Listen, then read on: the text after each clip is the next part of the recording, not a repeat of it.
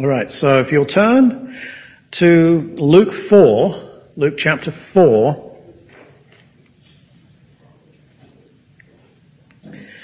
and we'll be looking together at the devil and his devices, because it is really important that as counselors we take the devil seriously. And you know, one of the interesting things is that in a lot of counseling books and also counseling courses, the devil is not mentioned very much. I've just kind of noticed that. Even in a lot of the good ones, you know, they don't really talk about the devil. So as this is a course on aspects of biblical counseling, which is meant to kind of dovetail in with like an introductory course or more advanced course, it kind of deals with those subjects that are sometimes given a short shrift. I thought that it would be advantageous and important to deal with the devil.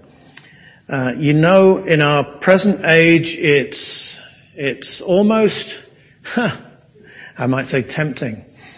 It is tempting, isn't it, to just make the devil another box that we tick of things that we believe and move on. And that's not what the Bible does.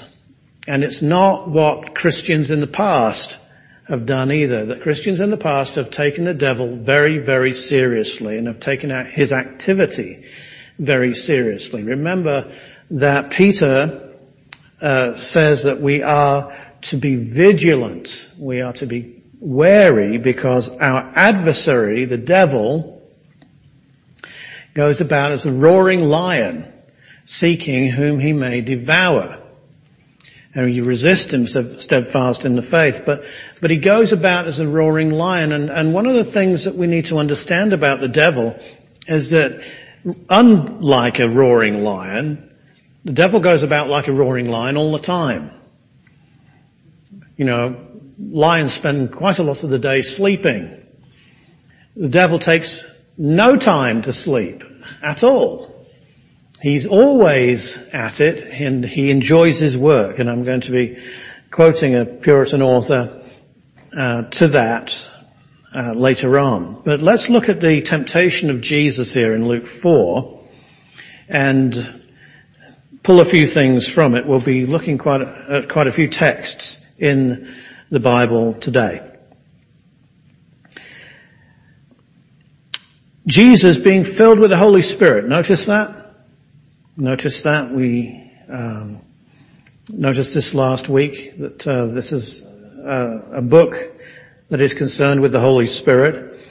And he's led by the Spirit, verse 1 also, into the wilderness. And he was tempted for 40 days by the devil. Now, this is Jesus, who is the Son of God, and he's full of the Holy Spirit. Does that make it a fait accompli? Does that make this a pointless exercise? After all, he is who he is, and then adding to it, he's also filled with the Holy Spirit. So the devil doesn't have a chance here. I mean, what's the devil even bothering to show up for? Do you see? Was this temptation a real temptation? And we must answer yes. We must take this passage seriously, that Jesus felt the force of the devil's temptations. Even though he was who he was, and even though he's filled with the Spirit. That being the case, I think we need to take the devil's temptations even more seriously, because we are not him. And even though we're commanded to be filled with the Spirit and to walk in the Spirit, that's a continual thing, we very often, if we put our hands up, honestly have to admit that we're not. We're not filled with the Spirit a lot of the time. So we're open to the temptations of Satan a great deal. So we might do as good to examine them a little bit here. So what's the first one? The devil said to him, verse 3, "If you are the Son of God, command this stone to become bread." Now, the power of this temptation, which doesn't seem to be much of a temptation, it doesn't take long to say, is in the if. And behind that if is, there's a certain ambiguity, kind of a double meaning. Because the devil knows who he is. So it's not the devil coming along to Jesus and saying, you know, if you're really the Son of God, if you, in fact, I think there's more to it here, but if you are the Son of God, and you are therefore the Messiah, and obviously you must be famished, then, you know, show your power, show who you really are, and command these stones to become bread. It doesn't sound like much of a temptation here, because surely Jesus can just come back and say, well, I know who I am. If you don't believe who I am, so what? You know, Jesus is humble, isn't he? So his pride's not going to kick into gear, is it? And say, oh, I need to defend myself here. So there must be more to this temptation than just that. Okay? The if has this more penetrating idea of, almost like, since you're the Son of God, or since you have this claim to be the Son of God here on earth, and I've been here on earth walking around to and fro for thousands of years, and all of a sudden you're showing up. So, since you're saying that you're the Son of God, then do something to show that you're the Son of God. And because you're hungry, all right, you've fasted for long enough now. Now it's time for you to feed yourself. So you can kill two birds with one stone here, you see. It'd be easier for you to just prove to me that you are who you are, and then the kind of behind that would be, and then that'd be sufficient for me. You know, I'll just go and toddle off, you know, with my tail between my legs, literally. And you'd prove who you are. So, you know, there's nothing, no problem here. And you also obviously need to provide food for yourself. I mean, you're not been provided for, so it's time to eat, you know. Feed yourself here. So it's that kind of a nuance that you see through the first temptation. And how does Jesus answer him? Well, the first thing he does is he answers him according to Scripture. Now, of course, you know these things. But he answers him according to Scripture. And let's not forget this. Let's not take this for granted. We, I think, often think that we have this thing called faith, and if we just have this faith, then Satan will just go away. But Jesus' response to the devil was not have faith. Jesus' response to the devil was an active thing. It was to repulse him with the Scripture. So that means that he was calling to mind the truths of the Scripture. Do you see that? That's what we need to do. We need to understand that the Scripture is powerful in that spiritual realm. It's powerful in the spiritual realm. And then, therefore, we call upon it. We've all felt, when we've been reading the Bible, particularly if we're going through parts of Leviticus or the first part of First Chronicles or whatever, or, you know, the diagrams for the tabernacle in the second part of Exodus, or the diagrams for the new temple in the last part of Ezekiel, that, like, you know, the Monty Python thing, you know, skip a bit, brother. It's like we want to kind of move along, because it's just this rather dry description of details. And we want to kind of skip past that and get to the stuff that's edifying, that's helpful, okay? But then, we might think, well, yeah, I'm reading through Jeremiah. He just goes on and on and on and on. I mean, it just seems to be such a long book, and he's, woe to Babylon and woe to these people and woe here and woe there. And let's skip the woes for a little bit, I mean, and we find ourselves kind of jumping to our favorite passage of Jeremiah. We'll go to chapter 31 or something like that of Jeremiah, and we'll skip some of the heavy chapters. You know what I'm talking about here? I think you do. And we don't realize that all of Scripture is inspired, and because all of Scripture is inspired, all of Scripture has a spiritual power. And it has the power, even when we're reading dry details, to minister to our spirits. You see, in a positive way. And in that realization, there is the counter-realization that when we are tempted or when we are aware of the devil approaching and attacking, that we take that same belief, that same understanding of what Scripture does for us in doing good to us, and we see that it has power to repulse the evil spirits. Yes?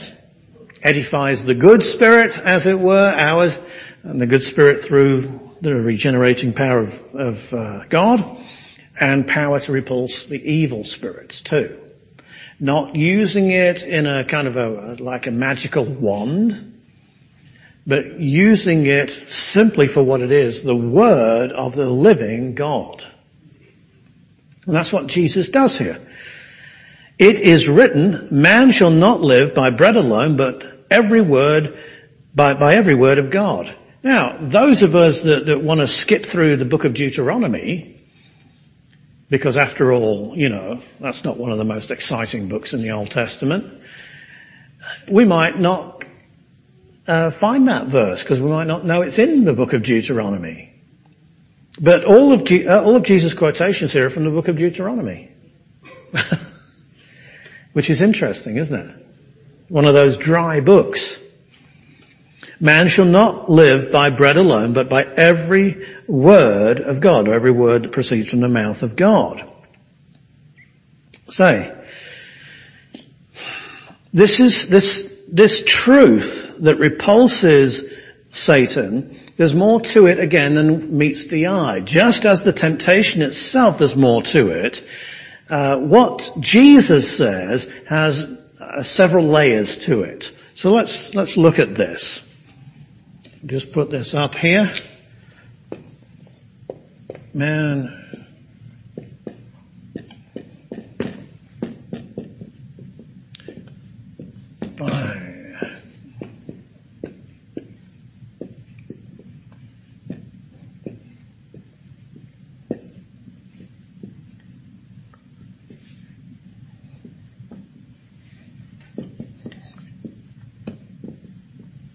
Okay. So, in this statement, it's not a negative statement. Just because you've got this word not here doesn't mean this is a negative statement. This is a positive statement. Alright? This is a statement of how man should live. Yes?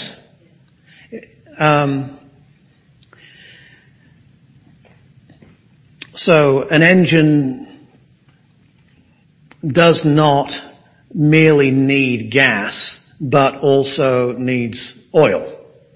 Okay?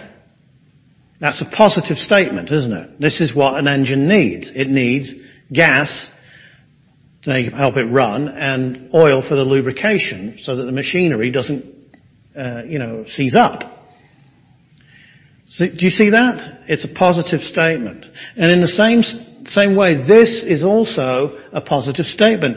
This is what we need to live. We need two things. Bread, food, gas, if you like, for the engine, and the Word of God.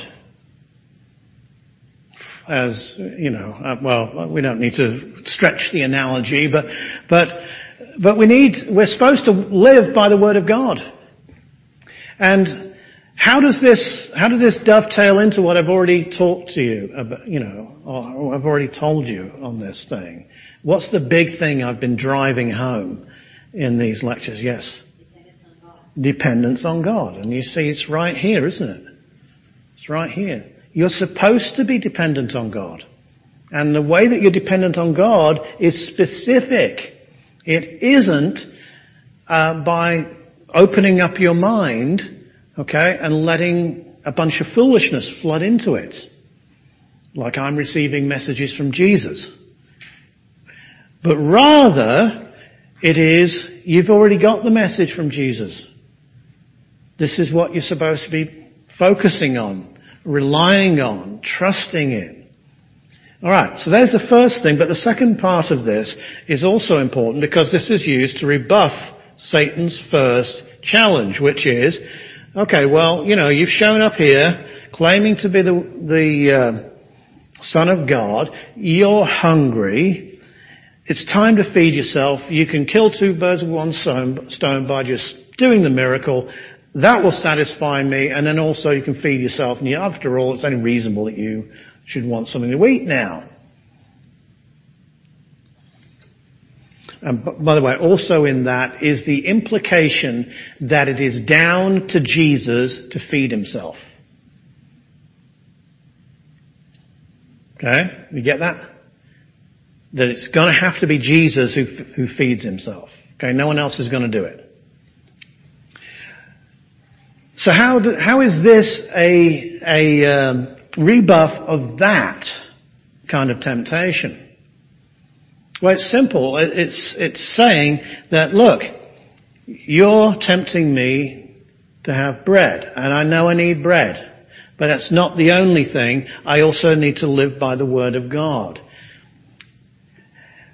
And I'm living by the Word of God, and because I'm living by the Word of God, I know that God, because the Bible says it, will provide. Do you see?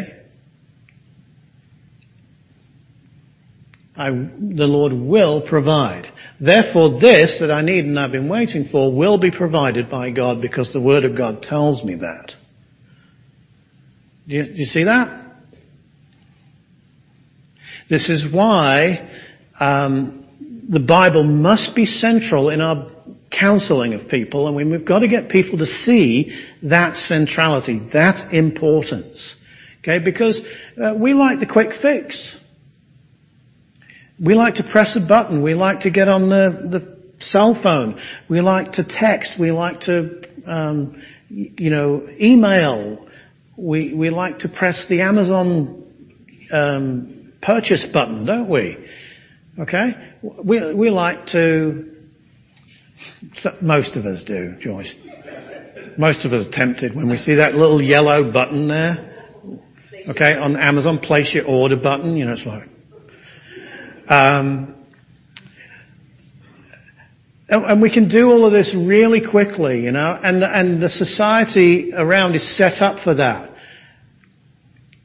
But what about if we really have a need? I mean, we've been waiting. We've been waiting. And Jesus had been waiting.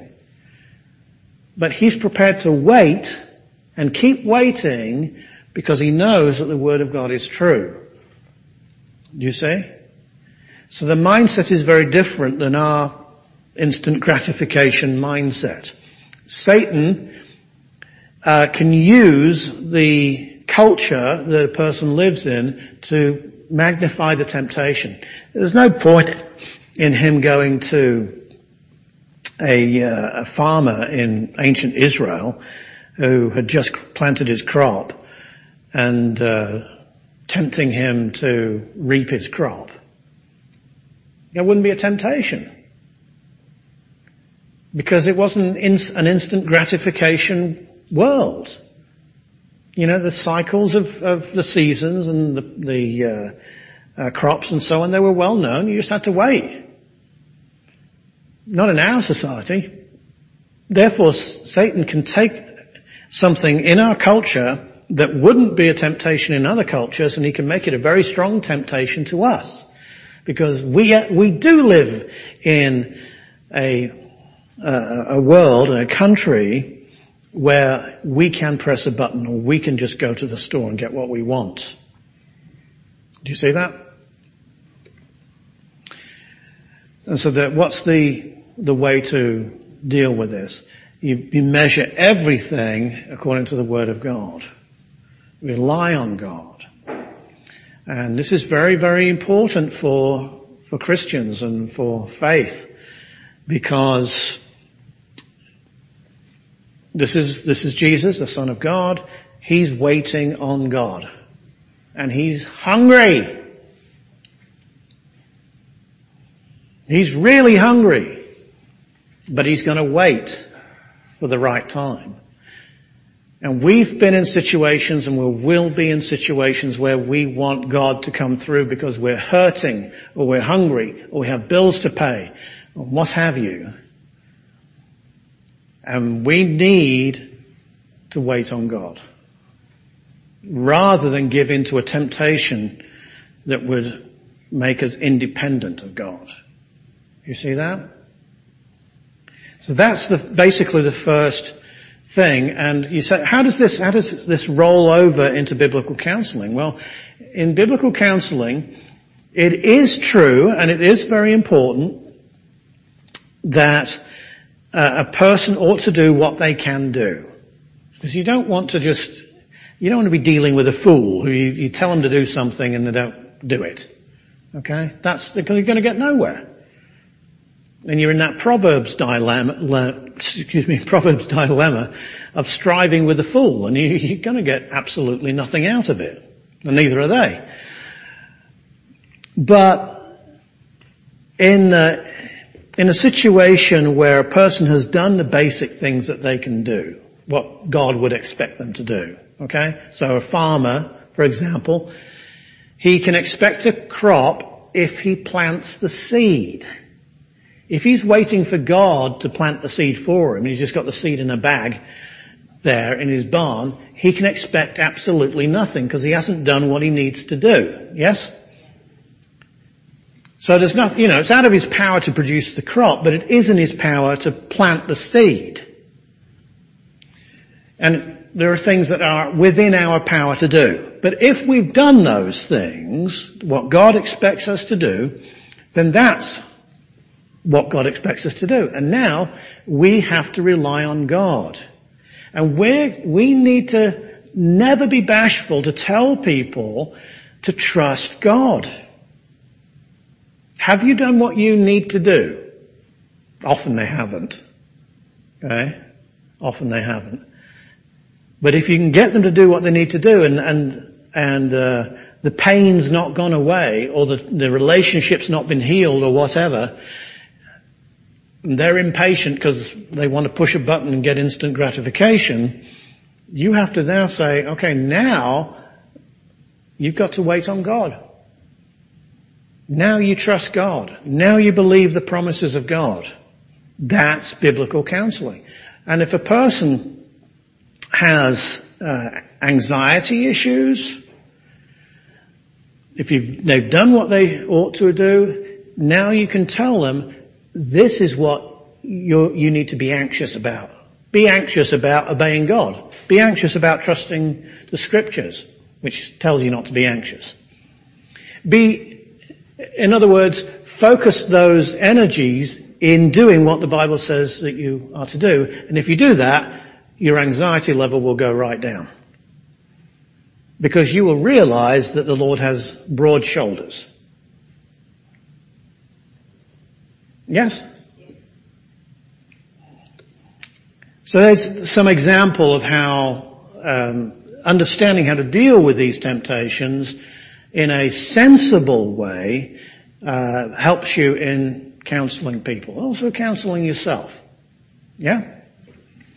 If you don't delve a little bit and think a little bit about this, then you're just going to take this at a very prima facie way, and you'll think, oh yes, I know.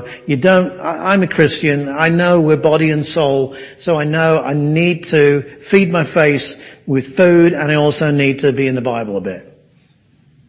And that's all you're going to take away from it. But you can't help somebody with that, can you? So the next one is, then the devil, taking him up on a high mountain, showed him all the kingdoms of the world in a moment of time.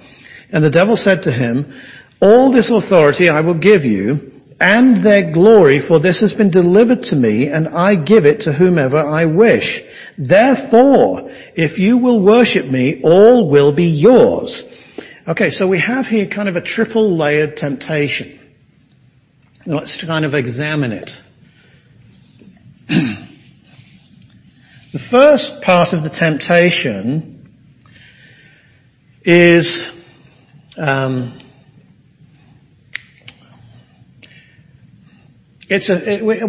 just call it physical, okay? That's the first part of the temptation. It's physical. He takes him to a place and shows him a place. Yeah? All the kingdoms of the earth. You say, well, what mountain is it? I don't know. You say, well, there isn't any mountain in the world that he could take him to that can show him all the kingdoms of the world, so I don't believe that. Well, if he took him to a mountain, probably to take him apart, away from Jerusalem and from the desert and so on and so forth, took him off to another place, probably a pleasant grove or something like that, maybe on Mount Hermon or whatever.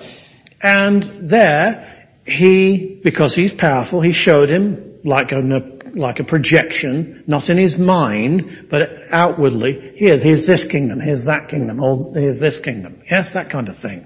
Probably went on. But it was physical. Yeah? Showing him things out there. So Jesus, his eyes are being used, okay? Or being appealed to.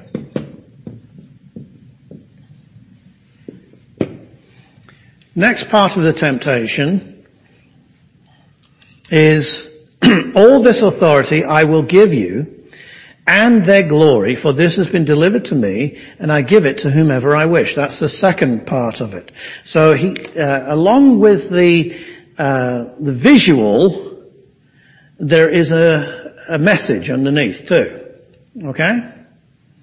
And the message underneath, or the message in his ear, is basically that you can have this. You can have all of this. I mean, I'm going to give it to you. And all of the authority. I mean, it's not just, don't get me wrong, Jesus. Don't misunderstand this. Okay? You can have the authority too over this. It's not alone. I mean, you can have this stuff. You can be the king. You don't have to go through the cross. Because that's really what you came for anyway. I mean, you have to understand that the temptation, or built into this temptation, is the truth that Jesus is going to be the king of this world one day. Which, if you have what I think is an erroneous view of prophecy, that God doesn't, or Christ doesn't come back to earth to rule over it, is not a temptation, is it? But this can only be a temptation if Jesus is going to come back and rule on this earth. So it's a way past the cross. You can just have it right now. There's the temptation. I mean, a real quick way. You've just been anointed, so now you're the Christ. Hey, let's just go straight to what you've wanted here. But again, this is only a temptation if the second part of this is also true. And that is, let's put this up here, that it is the message.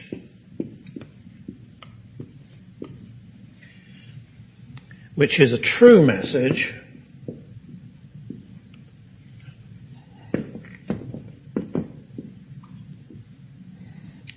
And also, this appeals to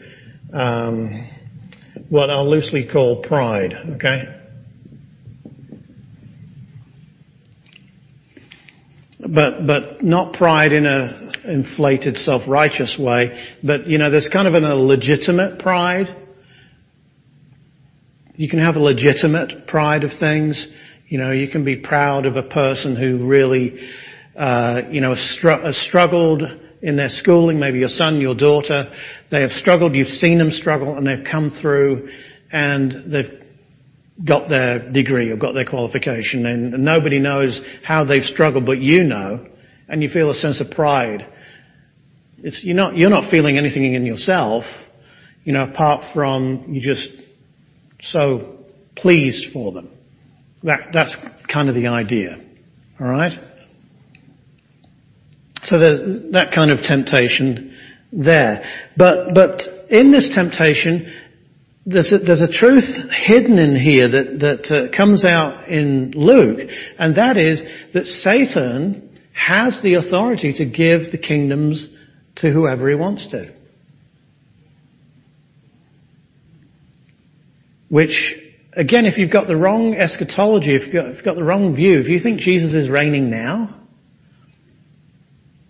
that's really silly, because Paul calls him the god of this world, the Satan. That comes after the cross and the resurrection. Why? Because Satan has the power. He's the prince of the power of the air. He has the power right now. It's not been taken from him.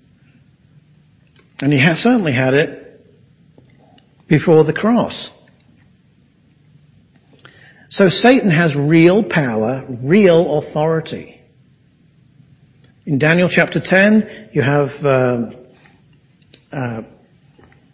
messenger, an angel, coming from Michael the archangel to Daniel to answer Daniel's prayer and response to that, but he's held up, I think for 21 days or something like that. He's held up by someone he calls the king of Persia, who's obviously not a human king. I mean, a human king can't stop an angel from doing anything. This king of Persia, and he also mentions a king of Greece, is a demonic spirit, obviously, who's holding up the angel. These are powerful, powerful beings, and Satan's the boss. You had a king over Assyria, a king over Persia, a king over Greece. There's a king over America, I'm sure. There's a king over the nations of Europe and so on. They've all got demonic kings over them. And over the whole lot is Satan, who is the god of this world. Jesus doesn't challenge this. This could be an easy one for Jesus. He could just say, actually, that's a big lie. This isn't yours, and you don't have the power. We both know that's not a temptation. But he doesn't do that. Jesus says, get behind me, Satan, for it is written, you shall worship the Lord your God, and him only shall you serve. This means that there is truth in these first two parts of this temptation. Do you see that? That's the power of the temptation. The third part of the temptation is also is connected. Therefore, if you will worship before me, all will be yours. All you have to do is worship me. That's all you have to do, is just worship me. Do obeisance to me. That's the error. So Satan is telling the truth here, but then in the final part of this temptation, which we might call the demand, okay, or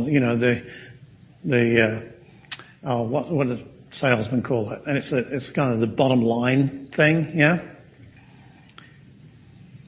That's where the temptation is.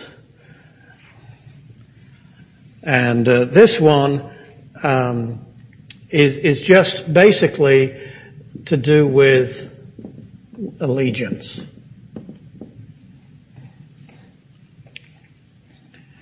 So,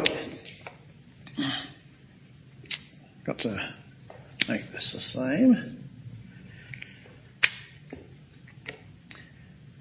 There's no point in contending the first two parts. This is where the real rubber hits the road. Now, what does this tell us? What this tells us is that, yes, we can be tempted, the eyes can be tempted by something that we want. And we may even want it legitimately, just like Jesus did. Alright? So we may see it, we may see, I don't know,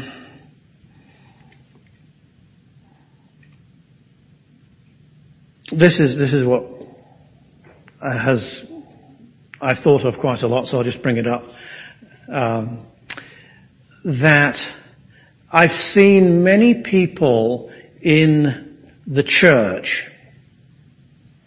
particularly parachurch movements, but also within pastorates and so on, many people tempted to use their callings as simply a stepladder to the next thing that they have on their agenda, as far as their worldly ambitions are concerned. Yes? In other words, they're called to this ministry here, but they're coming to this ministry, but their heart isn't in this ministry. Their heart is in, I want to be this kind of a guy up here. Yes? So I'm at this church, I want to be in charge of a big church. I've got this, but I'm not satisfied, I want to have this. Alright? I want to rub shoulders with these guys. Whatever it might be. Now, some of that might be legitimate in that they respect some of these guys, okay? And they want to be part of that ministry. Let's think of a ministry like Answers in Genesis, for example. Someone might say, well, I would like to work for Answers in Genesis ministry. Okay, but God's called them over here. Are they going to be satisfied with where God has them right now, or are they going to, because they want to go over here, is their attention really going to be over here? And are they going to be tempted to just do anything that's necessary in order to get the attention of Answers in Genesis or whatever other ministry? That's where the devil can come in to tempt. Alright? And so, these two may be legitimate and they may be true. There may be nothing in the message that you can poke holes in. But then what does it demand of you? What is the bottom line here?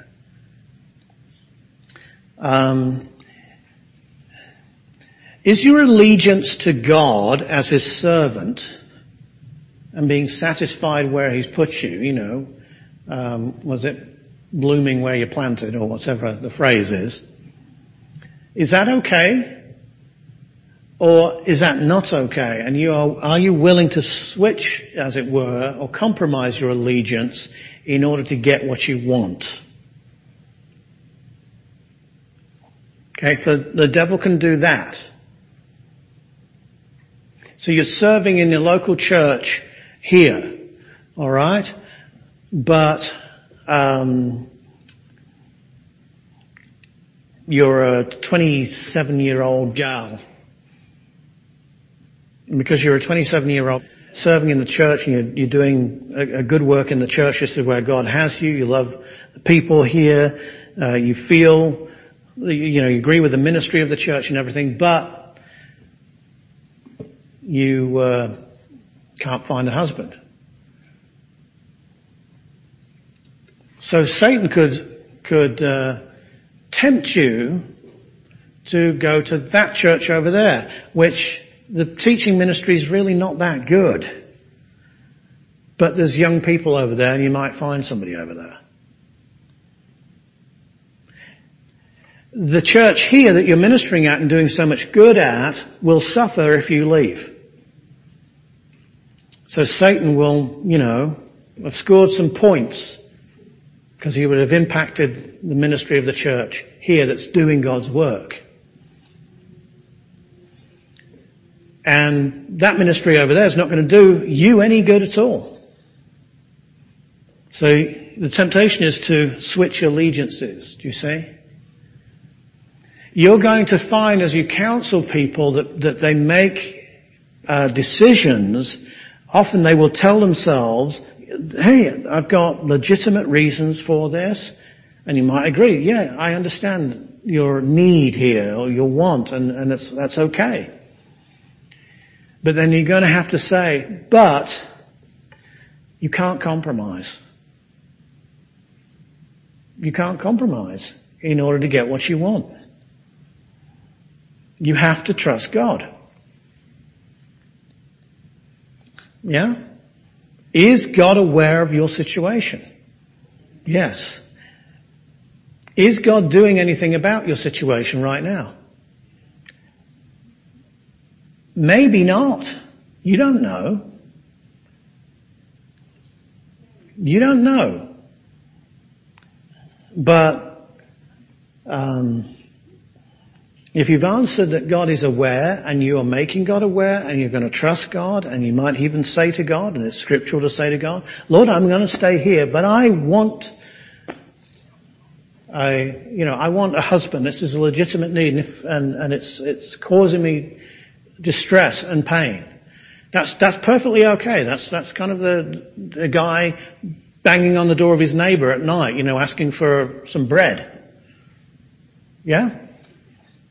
That's okay. But then, once you've banged on the door, you have to leave it with God and you go back to do what God wants you to do. You're going to find that in counseling people, you're going to have to tell them to do something that they don't want to do. You need to stay in that marriage. Okay? You say, well, I'm done with the marriage. I'm done with the marriage. And you may have to say, well, look, you're not being physically abused. They may be doing things, there may be a lazy so-and-so, or there may be, I don't know, whatever, have told you things that didn't come true and so on and so forth. So you may feel unfulfilled. But you need to stay in that marriage and trust that God can do something in that marriage. You may have to say something like that to somebody. This is part of resisting the temptation. But understand that the temptation that's coming to them is not just from them. It also could well be, in fact it will be connected to Satan too, or one of his minions. And this is the part that's been missed out by the modern church. And modern counseling too. Alright, so there's the second part of it. And then verse 9 it says, Then he brought him to Jerusalem, set him on the pinnacle of the temple, said to him, If you are the Son of God, throw yourself down from here, for it is written. Now he's going to quote scripture. So this is a different kind of a temptation, isn't it?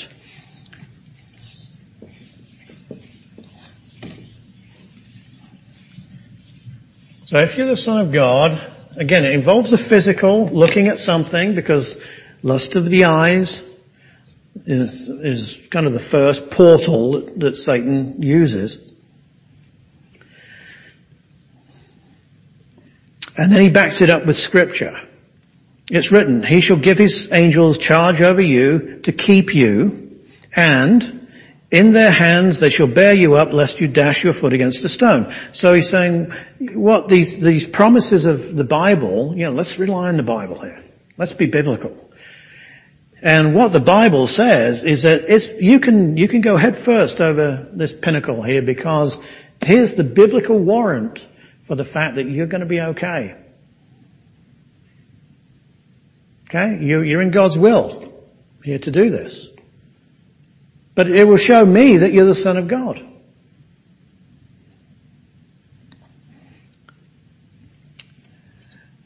Jesus answered and said to him, again, quoting Scripture, it has been said, you shall not tempt the Lord your God. So, in that response of Jesus, we have, first of all, a rebuke to Satan, which is, since Scripture doesn't contradict Scripture, what Satan is doing in misusing Scripture is he's ripping it out of context to prove something that's erroneous, that's false. If it obviously collides with a straightforward command from God, then it can't be true. Is it ever good to tempt God? No. So the context there is settled, isn't it? It's never good. It's a kind of a universal. You just don't go around tempting God. Therefore, since this would be tempting God, because I don't have to, go head first here over the thing, because I'm relying on God to do this, that Scripture must be out of context. I know it's being misused. And many of these false teachers of faith use the Scriptures in this way. They will quote parts of Scripture to try and get a person to believe something and maybe even do something on faith for God, without realizing that actually what they're doing is they're tempting God, or they're being foolish. They're going against something that's very, very clear. They're not proving all things, holding fast to what is good. They're just trusting that what they're being told by the false teacher is true. And this false teacher, very often it's very easy to check him out. One of the things would be, we talked about discernment last week, but one of the things would be that if you're in the Scripture, it's going to be pretty easy to sense that they're not using Scripture correctly.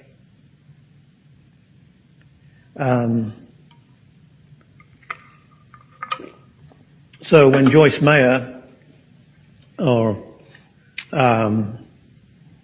Beth Moore, or someone like that, start spouting their stuff, if they're preaching to men, you don't need to listen to them anymore, because you know straight away that they are what?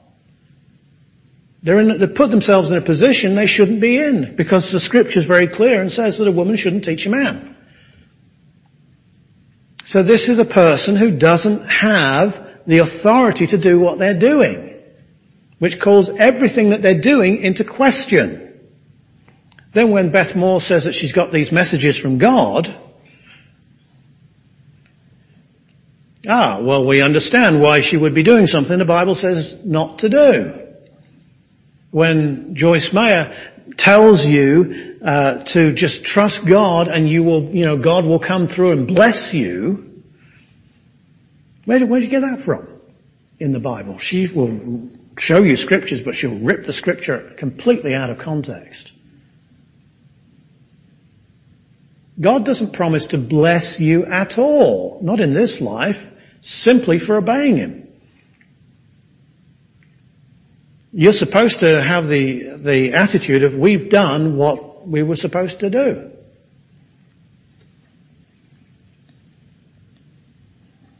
So the temptation here is challenges us to focus our attention on the Word of God, to know the Word of God. Because the first temptation was that we understand that we ought to study the Word of God for spiritual food in the same way that daily we need a physical intake of food. And yet, if we are so easily taken out of the way by Scripture quoted out of context and by false teachers and so on, which we're constantly warned against in Scripture, by the way, constantly, that shows us that we're not believing that we ought to live by every word that comes from the mouth of God. Do you see that? So what this does, and I think this is why Luke has inverted these temptations this way, what this does is it shows us, it kind of tests us. We may be right as far as understanding that, the Bible is important and the Bible has power and so on. But then, okay, so you understand that. So are you treating the Bible with the regard you ought to be treating it with? Or are you pig ignorant of it?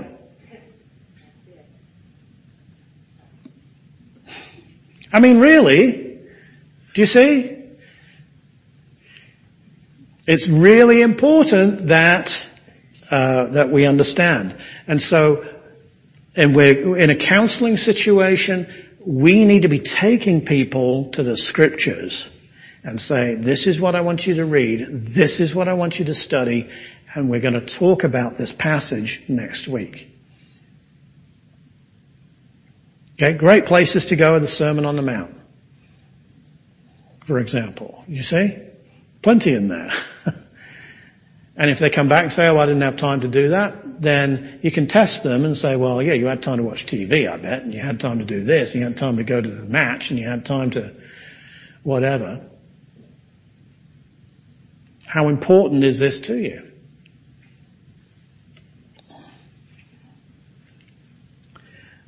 So because the devil knew that he was totally rebuffed here, he ended the temptation. And the devil will end the temptation. Resist the devil and he will flee from you. But you've got to resist him with the right things. You don't resist him in your own power. You don't resist him in this fluffy idea of faith. You don't resist him just by trying to have a conservative lifestyle. You resist him through spiritual means, which is reliance on the Word of God, reliance on God. Those two things together. I know what the Bible says. It tells me to do this. This is what I'm going to do. And I'm still being tempted. It's still difficult. I've still got these concerns and so on. But I'm going to wait on God. And then you're solid, you see. You can resist the devil. And I also believe you can do this. And this is what what Jesus does. You can tell him to clear off. In Christ's name. Go. But you can't really do that if you're not taking the Word of God seriously. Do you see that? Because then, if it's just you're using Christ's name to rebuff the devil, you're just like those sons of Sheba that used Jesus and Paul's names, okay, to drive the demon out of the guy.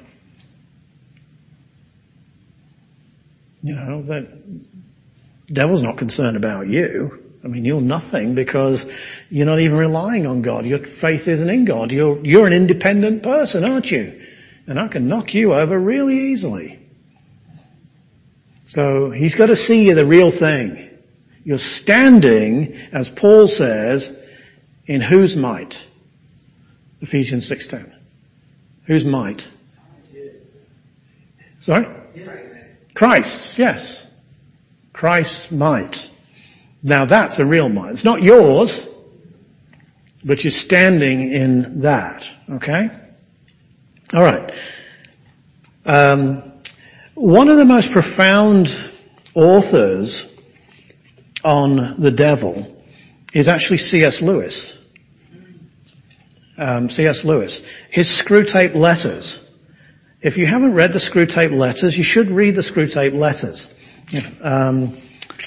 They are not only superbly written, but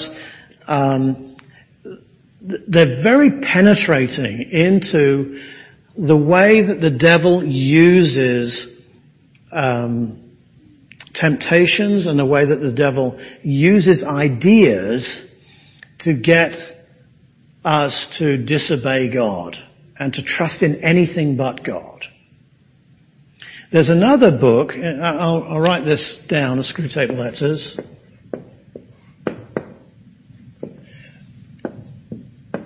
Lewis found this very difficult book to write because he had to kind of twist his mind, okay, to do this. But he's done it for you, so you should read what he's put. And another one is this book, The Gravedigger File. I think this one has been renamed recently, but this is good. This is Os Guinness wrote this book, The Gravedigger File. Os Guinness. This one is particularly about the way Satan subverts the church, the local church. This one is the way he subverts individuals. Both are well worth reading. Here's a quotation about the methodology of the demonic from the Screwtape Letters, page 181A, 182. Just listen. In all experiences which can make them happier or better, only the physical facts are real, quote unquote, while the spiritual elements are subjective, quote unquote. In all experiences which can discourage or corrupt them, the spiritual elements are the main reality, and to ignore them is to be an escapist. Thus, in birth, the blood and pain are real. The rejoicing are mere subjective point of view. In death, the terror and ugliness reveal what death really means. The hatefulness of a hated person is real. In hatred, you see men as they are. You are disillusioned. But the loveliness of a loved person is merely a subjective haze concerning a real core of sexual appetite or economic association.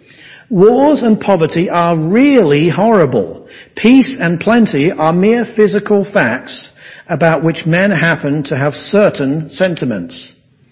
Now, I know there's a lot in there, but the basic idea here in that paragraph is that we need to make sure that we have a biblical understanding of what is real.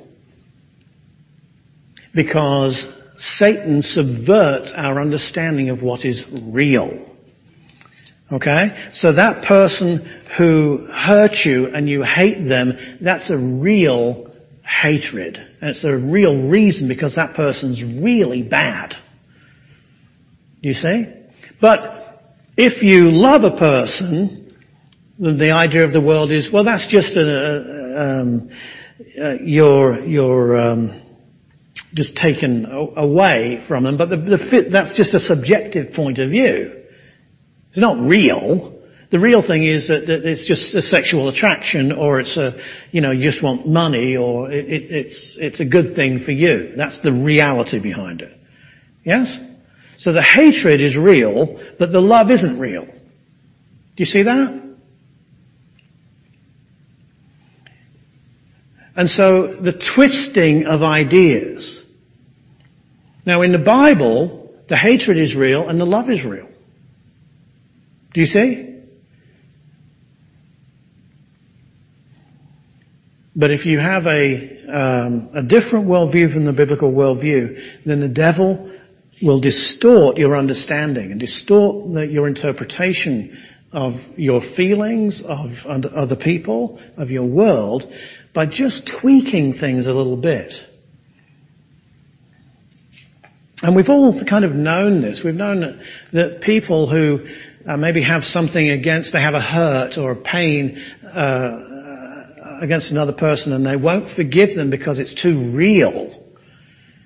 You see? So they can't forgive them for it because the forgiveness isn't real. Do you see?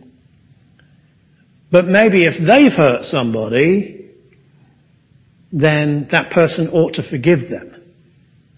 Really. You see how it's distorted?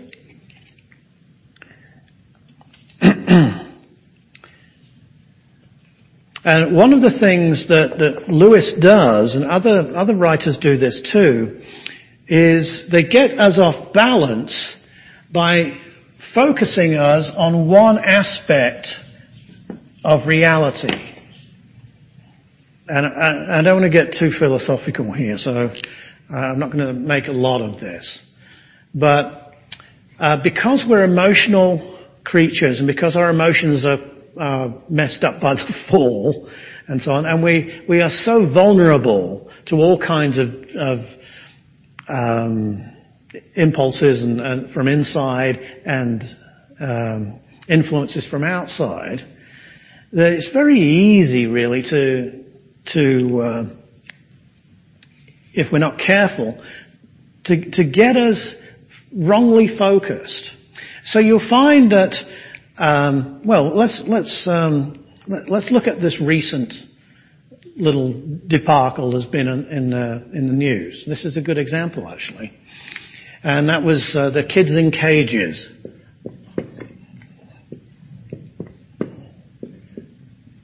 Kids in cages view.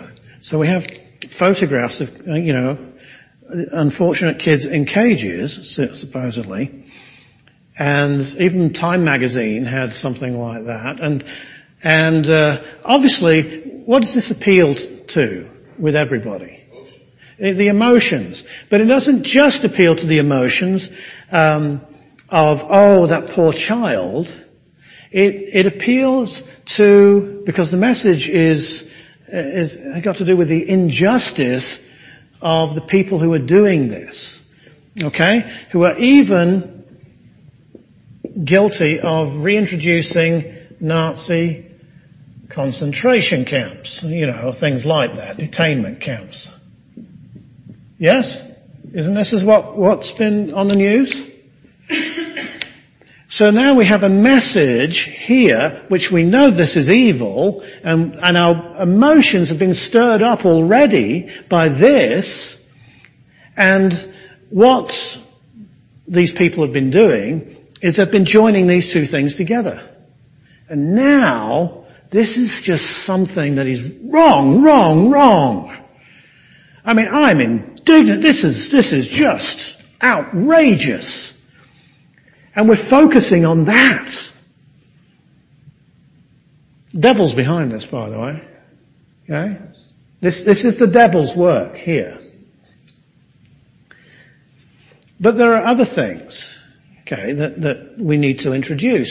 We need to not focus on the one thing and make that the totality of our thinking. There are other things to consider in order to balance our understanding and kind of step back away from calling people who detain the parents and so on Nazis. First thing is that these are not little cages, okay? These are large rooms, large centers, okay? Just call them large rooms, okay, for kids of illegals.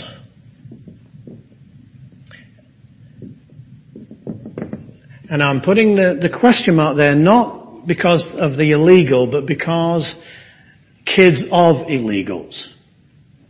Because the question is, are these kids related to the people who've brought them?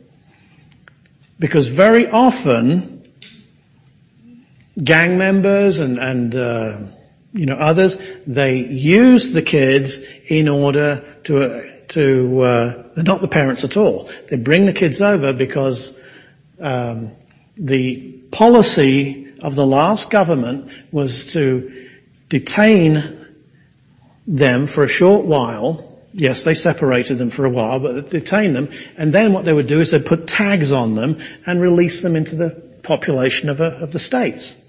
And then these people would cut their tags and you never hear from them again. That's what went on under the last government. Well, this government said that's not right, and it's not lawful. These people are here illegally. Okay, so we're not sure in many cases if these people are the parents, and they've asked for not amnesty, but what's the word? Asylum. They've asked for asylum, so it's not like we caught them, we can just send them straight back. They're asylum seekers, but they've crossed illegally, so they are illegal, so we have to take the parents because they've broken the law, and then we have to figure out all of these ramifications. Are the kids related to these people? Okay? What do you do with these kids? Do you lock them up with the parents? Do you send them back without the parent? What do you do with them? Do you put them in 5-star hotels and charge the US taxpayer? What do you do?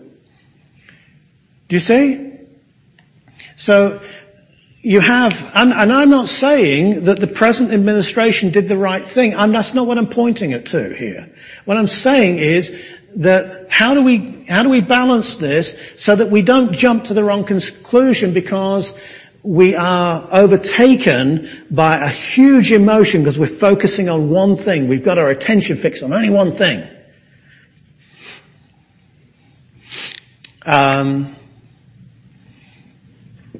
What about the parents?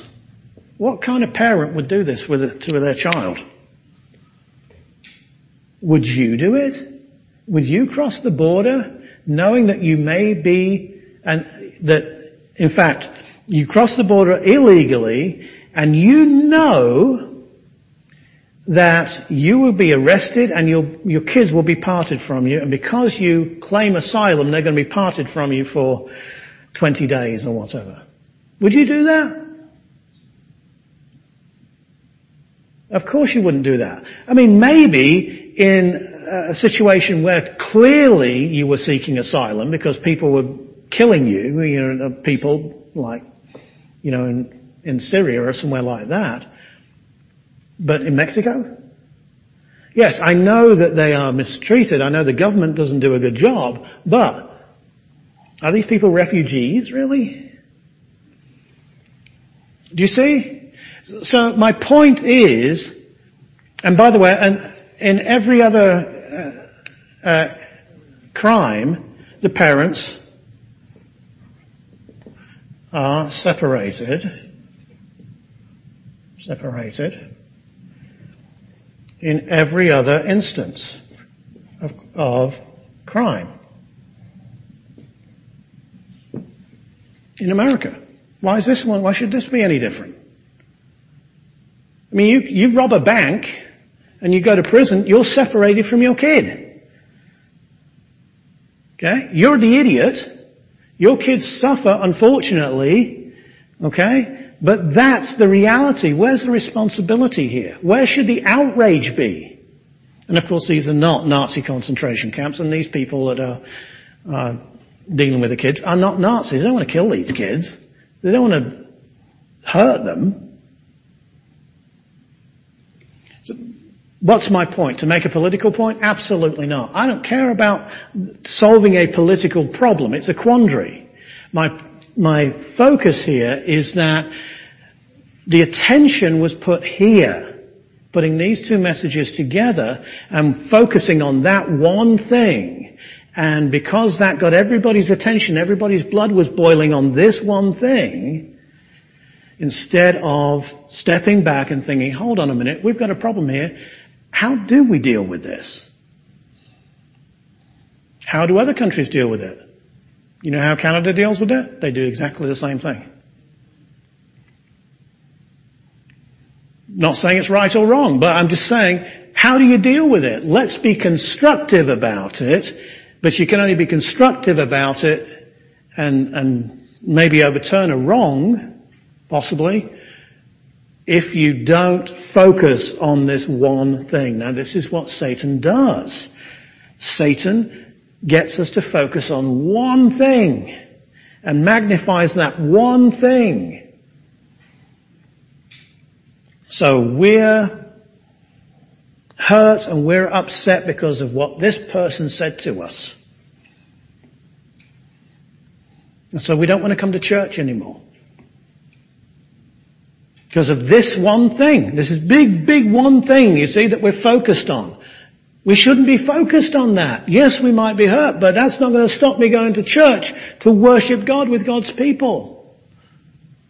For example. Do you see? So that's what Satan likes to do. He likes to get us to focus on one thing. All right, little time here for a little bit of a Puritan. Okay? So this is Richard Gilpin.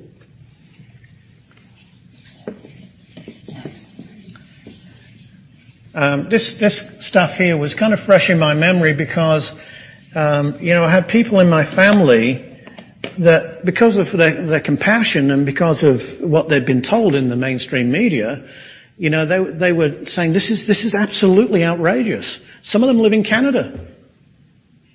And I asked them, what does Canada do? And they didn't know. So I found out. Canada does the same thing.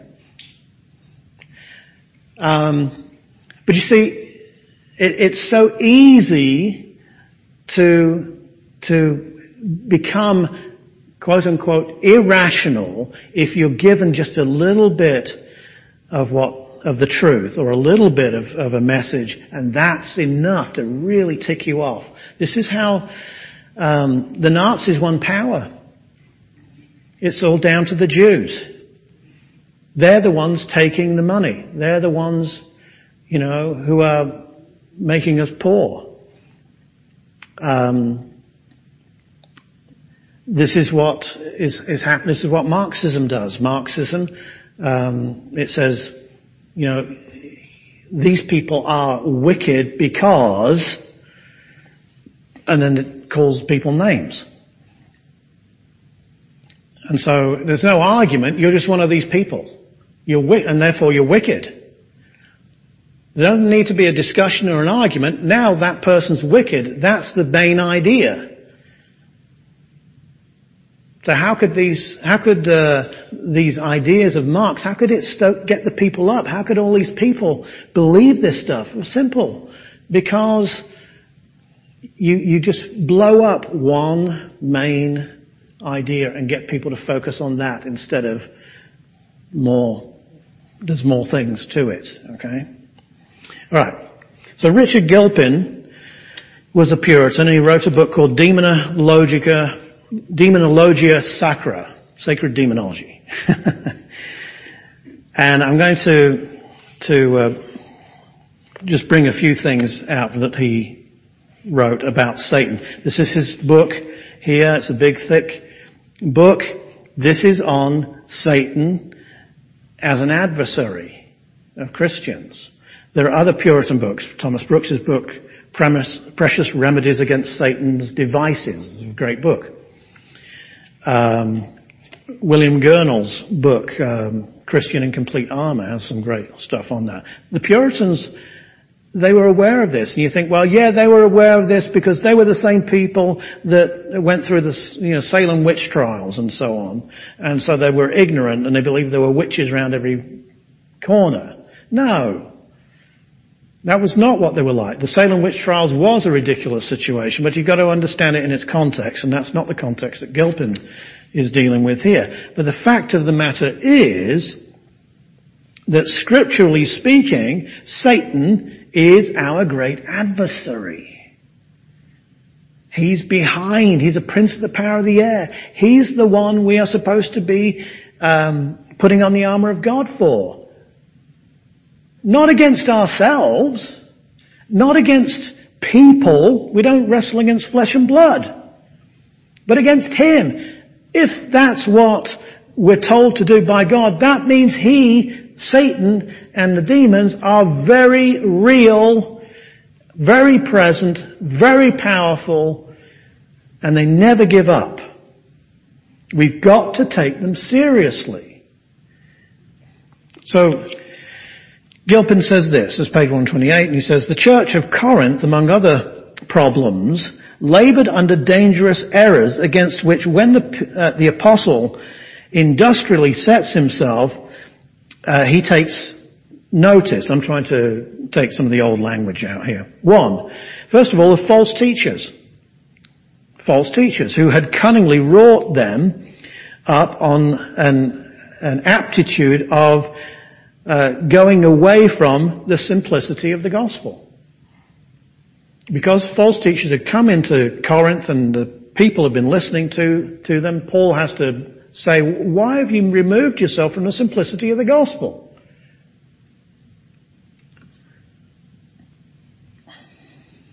He talks about false apostles, okay? And Satan, who transforms himself into an angel of light in 2 Corinthians chapter 11. Then he says, he especially accuses Satan as the great contriver of all this evil in 2 Corinthians 4:4. He says, the God of this world has blinded people's minds, the unbelievers. Blinded people. Do you believe that? I've taken it off. But that's why I said, that's Satan that did that. He's blinded people's minds. It's not that these are bad people, any worse than anybody else that believe this stuff. It's just Satan's got a hold of them by tempting them by his contrivances.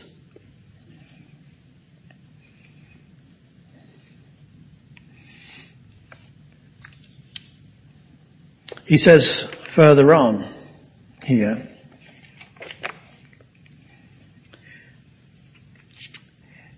that we must remember that it is Satan's work to tempt us. That's his job. I mean, that's as he sees it. That's what his job is. And he's very good at it. Now think about him that way. It's his work to do it. He says we need not here dispute whether it is proper to Satan to tempt. Okay? In other words, whether it's right for him to do it. Just that he does it. He's the author, he's the engineer of these temptations. Whether it comes from his mouth or not. He's the architect behind it all. It's the big ideas that he uses. Okay? And the little nudges, That wasn't just, was it? Okay? You weren't noticed the way you should have been there. Why did that person get the award and you didn't get the award? Those kinds of things too. As well as the big ideas that, evolution or world peace. There's a good one. Or the environment. Okay, these are huge ones that Satan uses. And again, they become the big balloon issues that people follow after, and they think they're righteous for being indignant against somebody, usually some governments or other, usually in the West, for being the evil perpetrators of these things, not digging in to see whether these things were good or bad. A good one is the evils of colonialism. Okay?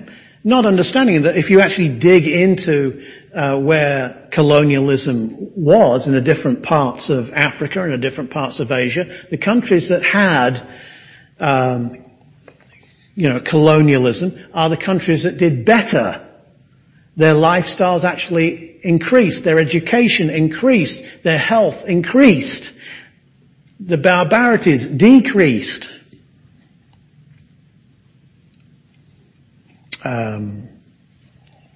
Rodney Stark's books are helpful on that, and Thomas Sowell's books are useful. So, he says that. He says also, not only is it his employment to do it, but Satan gives himself to it wholly. I mean, he loves his job. He walks to and fro, goes about, seeking advantages to do this. He compasses sea and land to proselyte men to his slavery, using all means, upon all men, at all times, with all diligence. I love that. And then he quotes Bishop Latimer, who was a martyr, who says that Satan was a very busy bishop in his diocese.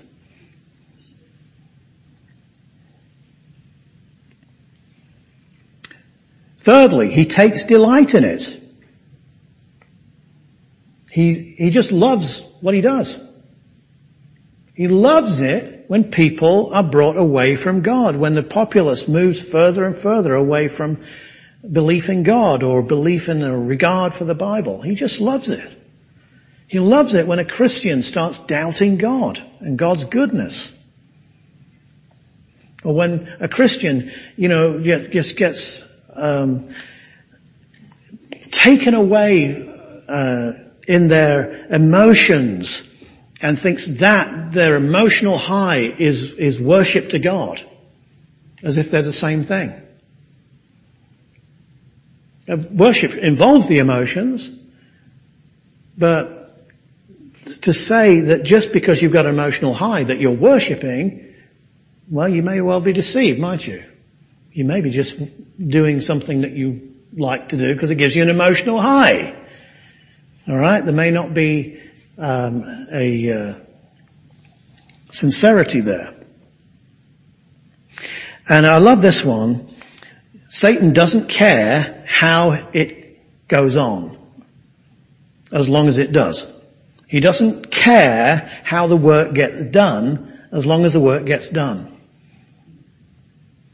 So Satan will come around one side and try and tempt you here, and if that doesn't work, he'll come around this side and try and tempt you that way.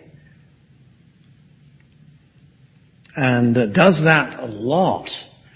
He will do that a lot. So that a person will say, well, I would never fall for that. I'll never do that. And so Satan says, okay, well, we can't get that way, so let's try coming round this way and appeal to something else, which will get me basically where I want to go, or where I want him to go. It will do the same thing. It might take longer. But where is his weakness? Oh, well, this guy has a weakness for covetousness, or has a weakness in this area of pride in his life, or this person has a weakness for money, or has a weakness maybe for notoriety, or whatever it might be. Or they have like many Christians do, a herd mentality, This is a lot of Christians are like this. So that you talk to them, you try and speak to them from the scriptures and get them to engage their minds, and you can't get through to them. Why can't you get through to them? Because they're following some teacher, some celebrity. And it's just what this Dr. So-and-so says, and that's the end of it. You know that mentality, yes? And Satan can get a person off that way. That person falls, boom. Big knock-on effect. Okay. Finally here, page 448. He says these are things we need to understand. First of all, it is impossible to flee from him. It is impossible to flee from Satan.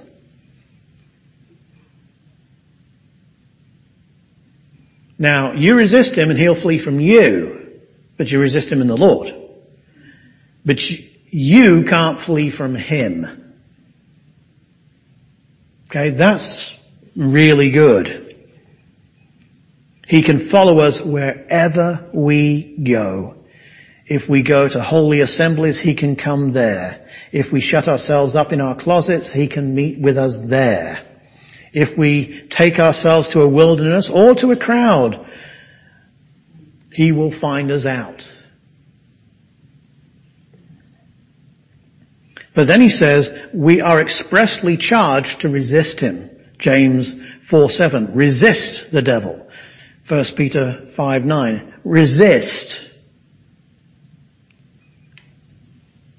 So we can put up opposition to him even though we understand that it's impossible to get away from him. Next. If we fear him, it shows an unbelieving distrust of God's power. Because it's not our power that we resist him in, it's in God's power. So if we fear, there's something wrong, I would say. Gilpin will develops this but in another place. But there is something wrong with our allegiance to God. Because the righteous are as bold as a lion.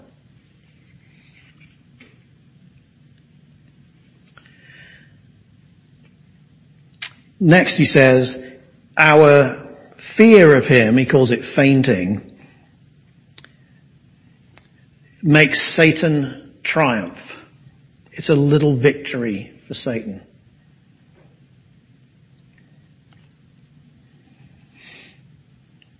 And then he says, a sincere resolution of fighting against Satan and his temptation is to be on Christ's side against all sin. It doesn't mean you're not going to sin yourself, but it means that in your thoughts you're going to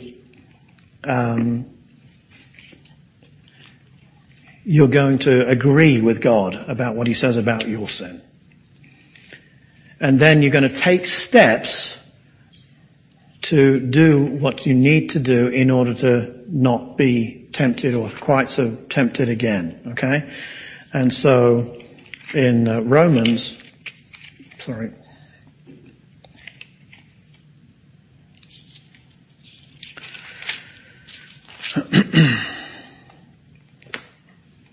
chapter 12 I want to go to, but in chapter 7, at the end there, Paul says this. Now see if you can recognize what Gilpin is saying in scriptural language this time. Paul says this in Romans 7. For what I am doing I do not understand. For what I will to do, that I do not practice. But what I hate, that I do. If then, now he's not just giving up there, running scared. If then, I do what I will not do, what I don't want to do, I agree with the law, and we can say I agree with Scripture, I agree with God, that it's good. But now, it is no longer I who do it, but sin dwells in me. In other words, I'm going to keep on doing this, but as far as my decision, if it was within my power, I wouldn't do it. So I'm going to, even though I find myself sinning and I find myself doing that I don't want to do, I recognize that I don't want to do it. I recognize that it's wrong. I'm taking God's side on this. Do you see? For I know that in me, that is in my flesh, nothing good dwells. For to will is present with me, but how to perform what is good I cannot find. It's not within me. For the good that I will to do, I do not do. But the evil I will not do, or I will not to do, that I do. Now, he's reasoning. If I do what I don't want to do, it is no longer I who do it, but sin that dwells in me. I find then, he's discovering something about himself, that you should come to this conclusion yourself. If you want to trust God, you want to believe in God, you want to follow God, but you have this battle all the time, you should conclude like he concludes. I find then a law. There's a principle here. That evil is present with me. The one who wills to do good, I find this other principle. For I delight in the law of God according to the inward man, but I see another law, another principle in my members warring against the law of my mind and bringing me into captivity to the law of sin, which is in my members. A wretched man that I am. I mean, there's no here, I've arrived, I'm a spiritual giant, I'm spiritually mature. There's none of that, is there? He's seeing himself for who he is. A wretched man that I am, who shall deliver me from the body of death? I thank God, going out to God again, not making himself the center of the universe. I thank God through Jesus Christ our Lord. So then, with the mind, the way I'm thinking, my worldview, my outlook, with the mind, I myself serve the law of God. I'm resolute to serve the law of God. With the flesh, the law of sin. With the flesh, the law of sin. Now, why is this important? Because we have to understand several things. And I know we've got to go, but we've got to understand. First of all, we have to understand that we are never through with a battle. Ever. Secondly, we've got to understand that Satan is real and we are weakened because of sin within ourselves. Which means that we are no match for him ever. Okay? He knows how to deal with sin. He's intimately acquainted with sin. Thirdly, this tells us that God accepts us anyway, as long as our minds are trained, as Paul says in Romans 12, to be renewed. Yes? That we, as it were, are not conformed to this world, but we seek to be transformed by the renewing of our mind through the Scriptures. We need the Scriptures to renew our minds here. Otherwise, we'll find ourselves conformed to the world and its ideas. And then, with this understanding, we also understand that we can feel good about, me, myself, as a human being, I'm a wretched person. That's the truth about me. So I'm not going to listen to anything that flatters me, that makes me feel that I'm somebody, because I'm not. But the attention, therefore, is turned where? The attention is turned to God. I thank God. So, again, what this does is it takes the light off of ourselves and puts it on God. And we serve God. God becomes the great idea that governs all the other ideas, that gives balance to everything else. Do you see this?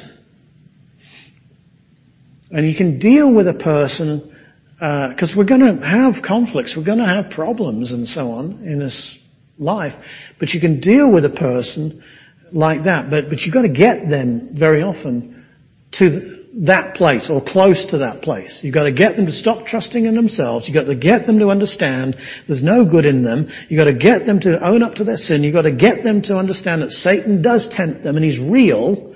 And you've got to get them to be thankful and go out to God because he accepts them anyway, and that they can have an attitude to serve God even where they feel sin having power over their body, as it were. You do that with a person, tell him the truths of Scripture. I'm telling you, most of their issues, not every single one, because not every single issue is just a spiritual issue, but all spiritual issues can be helped that way. And I think most counseling issues are spiritual issues. They may have physical entailments with them, the old psychosomatic idea. Well, that's true because we're body and soul.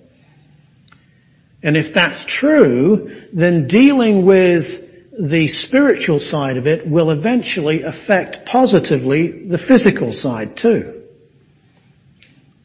So as many aches and pains will go away, sluggishness will go away, for example, if you deal with depression in the right way, which is a spiritual malady in many people. Not with every single person, but with many people it's a spiritual issue. So, be sober, be vigilant, because your adversary, the devil, prowls around like a roaring lion, seeking whom he may devour. Who is that written to? Who? Christians. Christians.